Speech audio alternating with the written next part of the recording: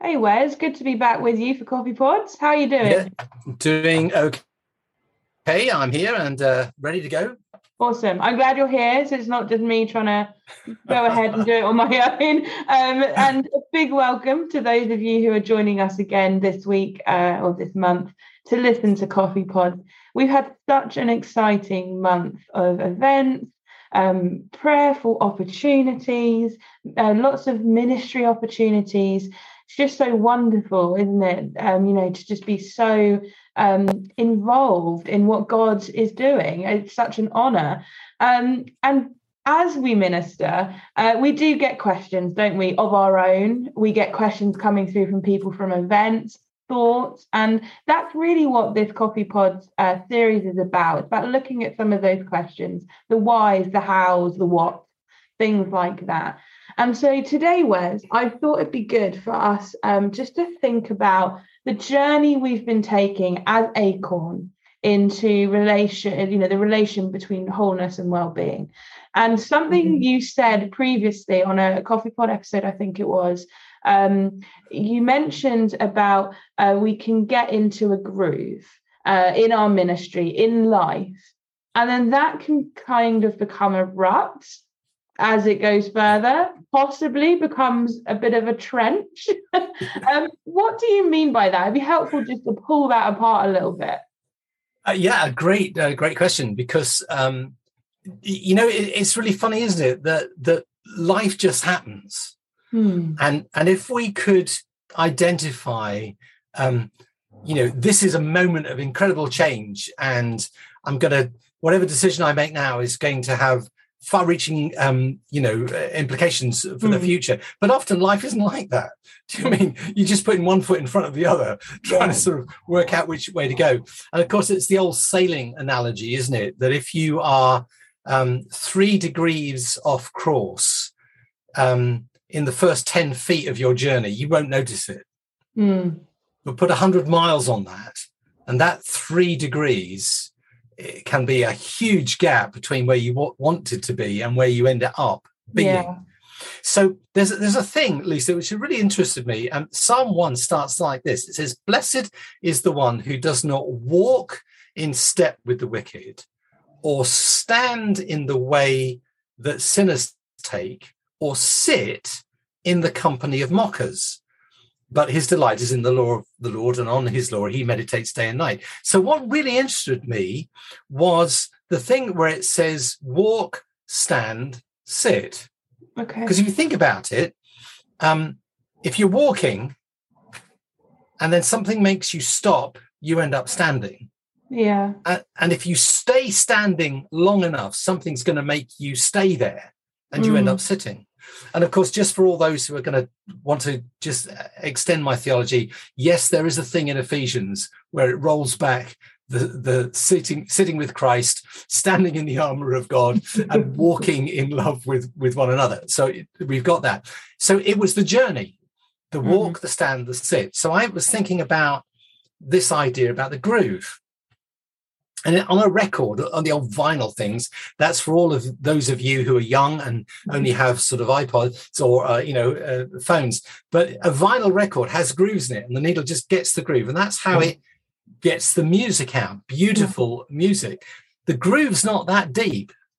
In fact, it's so fine that the slightest jog can move it off track. And in fact, sometimes we used to put a little coin on top of the head of the player just to keep it in the groove. And the groove's great. It's a bit like the sweet spot of life where, who you are and what God is doing in you all just come together, and you think, yeah, this is like, it's like a following wind. You're just being carried into it, and they're great moments.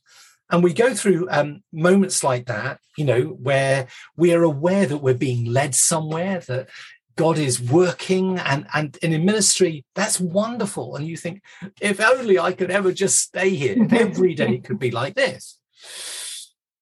But then, of course, the rut is a little bit deeper. And in fact, just where we live, there's a walk through the woods, and you have to take a particular track just to get through this section, because there isn't much space either side.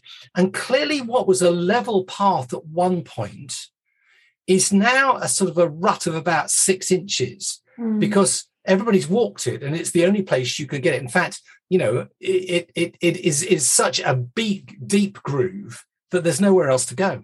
Yeah. And so there are times when in ministry and in life, the thing that was a delight to us has become a bit of a habit. It's just the way we do things. And I've noticed that prayer ministry can get a bit like that. We have our way of doing it. And so, unfortunately, one of the difficult things is that we can slip into treating everyone the same because they're in our rut. Yeah. And if you ever ride a bike and try to cycle out of a rut, it's really difficult because it resists you. And so there's a thing there where instead of passion, we have repetition. We're just doing the same thing again. Familiarity has replaced faith. Yeah. We got a way of doing it. Okay. So we sort of just think, if I keep in this rut, maybe I'll find a way out. But of course you keep plowing into it. And then of course there's the trench, and you got the idea. A trench is a deep, deep, deep groove rut that you can't see over the top because you're now so literally entrenched in this. You're so deep into it. And it's almost a place like where you've sort of dug in. You thought, well, okay, it's not that I'm not being led. It's not that I can't find a way out. What's the point? Yeah. And so, a bit of a defensive position, and habit has lost its horizon. You can no longer see over the top and see where it goes. And in the end, you sort of think, well, I'm stuck. There's no way out of this. I'll just keep doing this. And of course, it robs us of joy. And so it was that sort of journey. Okay. When the groove ministry has become a habit, when the place that was a delight has become just a place of duty, and this is the thing we have to do. And when that carries on, we sort of end up in this trench of being unable to see the horizon anymore. Yeah. And actually we feel a bit locked in, to be honest. So that was the sort of thing I was talking about. Yeah, that's really helpful. Thank you. And I do think that verse from the Psalm actually is a really helpful way. It kind of just shows that this is something people have been dealing with beyond now, further back from now. But also, just as you were talking about the groove, the rut and the trench, you were pulling out some of the things that are the negative things, like it becomes habit, it locks us in, but it does often feel comfortable still, doesn't it? Oh, very good. Yeah. Yeah. And I think that's true in life. We know a lot of the time the things that are holding us back, or maybe they're not very life-giving, they are still somewhat comfortable, or maybe more comfortable than the thought of having to get out. Yes, I like that, because, very often we can take our identity from the place that we're in. And there's a great moment in C.S. Lewis's The Great Divorce, where the man has got a lizard sitting on his shoulder, and the lizard is called lust. And an angel comes up to him and takes out his sword and says, I can cut that off for you if you like. And the man says, no, I've become quite comfortable with it. Yeah. And his identity now is in the thing. And I'm sure that's true for guys in relation to pornography, or even to some addictions. We become comfortable with the thing because it gives us some identity.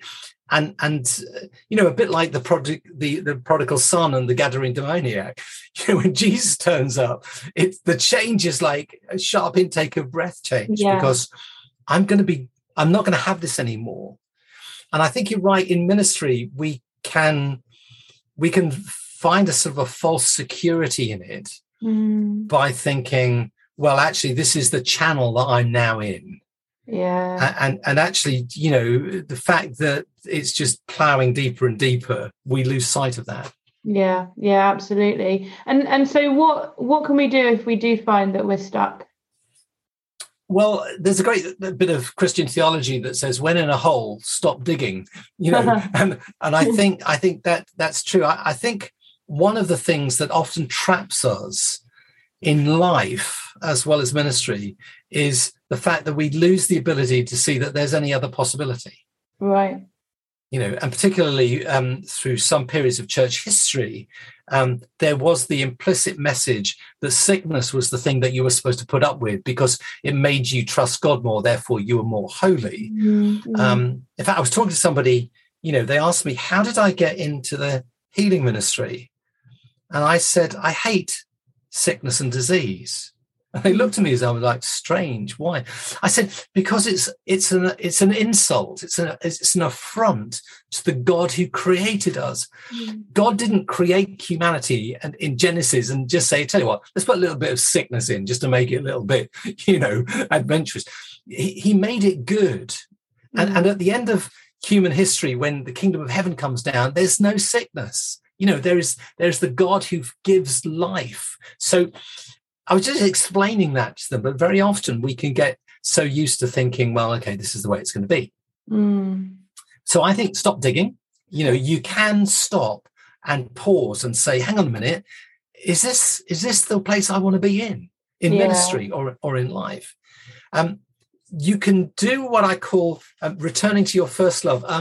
In the letter to the Ephesians in Revelation chapter 2, the message that comes from God is go back and do your first love. You've lost your first love. Go back and do the things. And I think sometimes in ministry we get ourselves into a place where we've lost that sense of intimacy and proximity to God.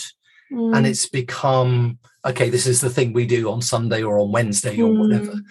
And I know in our healing hubs, they're always wanting to keep their relationship with Jesus fresh. Yeah. So that so I would say, go back to your first love.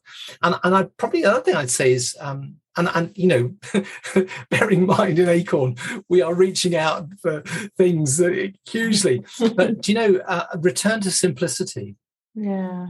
I remember, there are times when you pray for people and you want to get it right. So you pray everything you can think of, and then you pray the things you've made up, and then you hope that somewhere along the line, God's going to, come up with something and say, okay, I'll sort it out for you. Yeah. But, I was just reminded at the conference again how the prayers of Jesus were really short. Yeah, they were. And I think I want us to go back and explore that and say, maybe we don't need hours and hours and hours of prayer ministry if actually we just knew his presence a little bit more, and so it was that. So going back to simplicity, that's definitely something that came to me.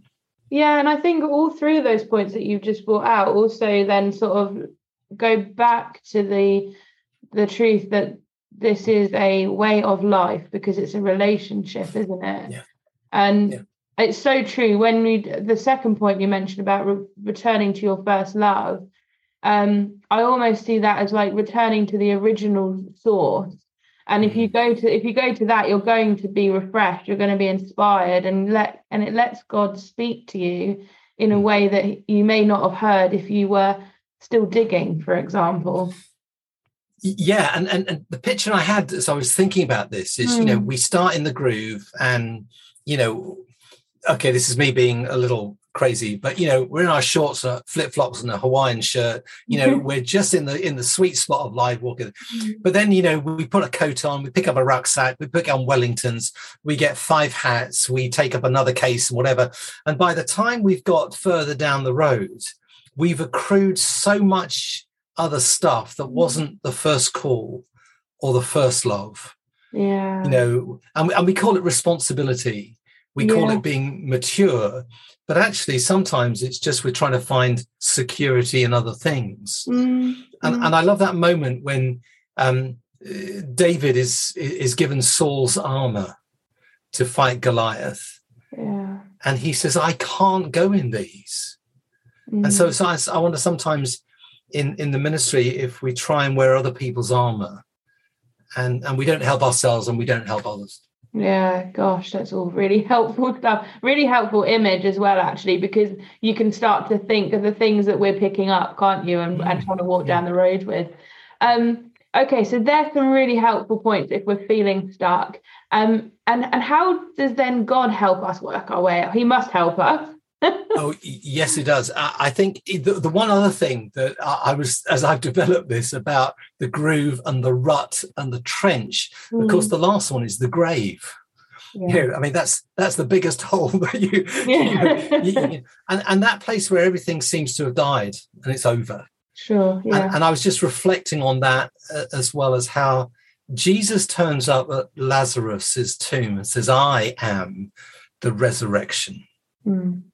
The resurrection is here because Jesus is here, And I think there's time when we get into that place where we feel like giving up, that we can turn to God as the resurrection and say, "God, not quite, I'm a Christian, get me out of here. Yeah. God, I am your son or your daughter.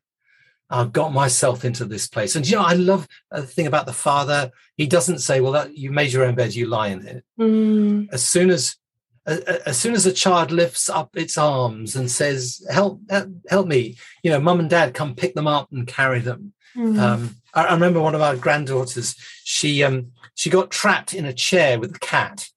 And the cat, wanting to make sure that this little other person was, not taking her place, sat at the end of the chair and wouldn't let her up. And I remember coming into the room and she said, "Papa, help me, it's here." and with that, I just literally leant over and picked her up, lifted her above my head, and the cat's looking at me thinking, "Okay, that didn't work." And actually, but that's a lovely picture of the Father, the Heavenly Father. You can say, help me, I'm stuck. And he just comes and he sweeps down, he'll pick us up and lift us up, because he is resurrection and he is life.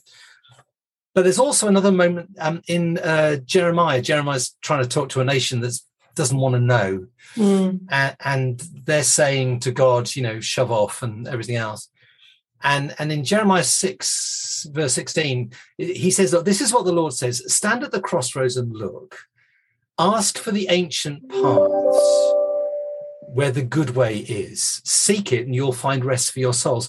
And I just think sometimes what you said a little bit earlier, we just need to go back to the beginning and say, "Lord, I just want to go through a course correction here and find out where I got into a thing. I'd like to stay in the groove, and I know that it's easy to make it a rut and a trench. And, we've all had moments when we ended up in a grave and thought, great, this isn't the place." So I think we can come back and say, "Lord, show me the ancient path. Take me back." Right.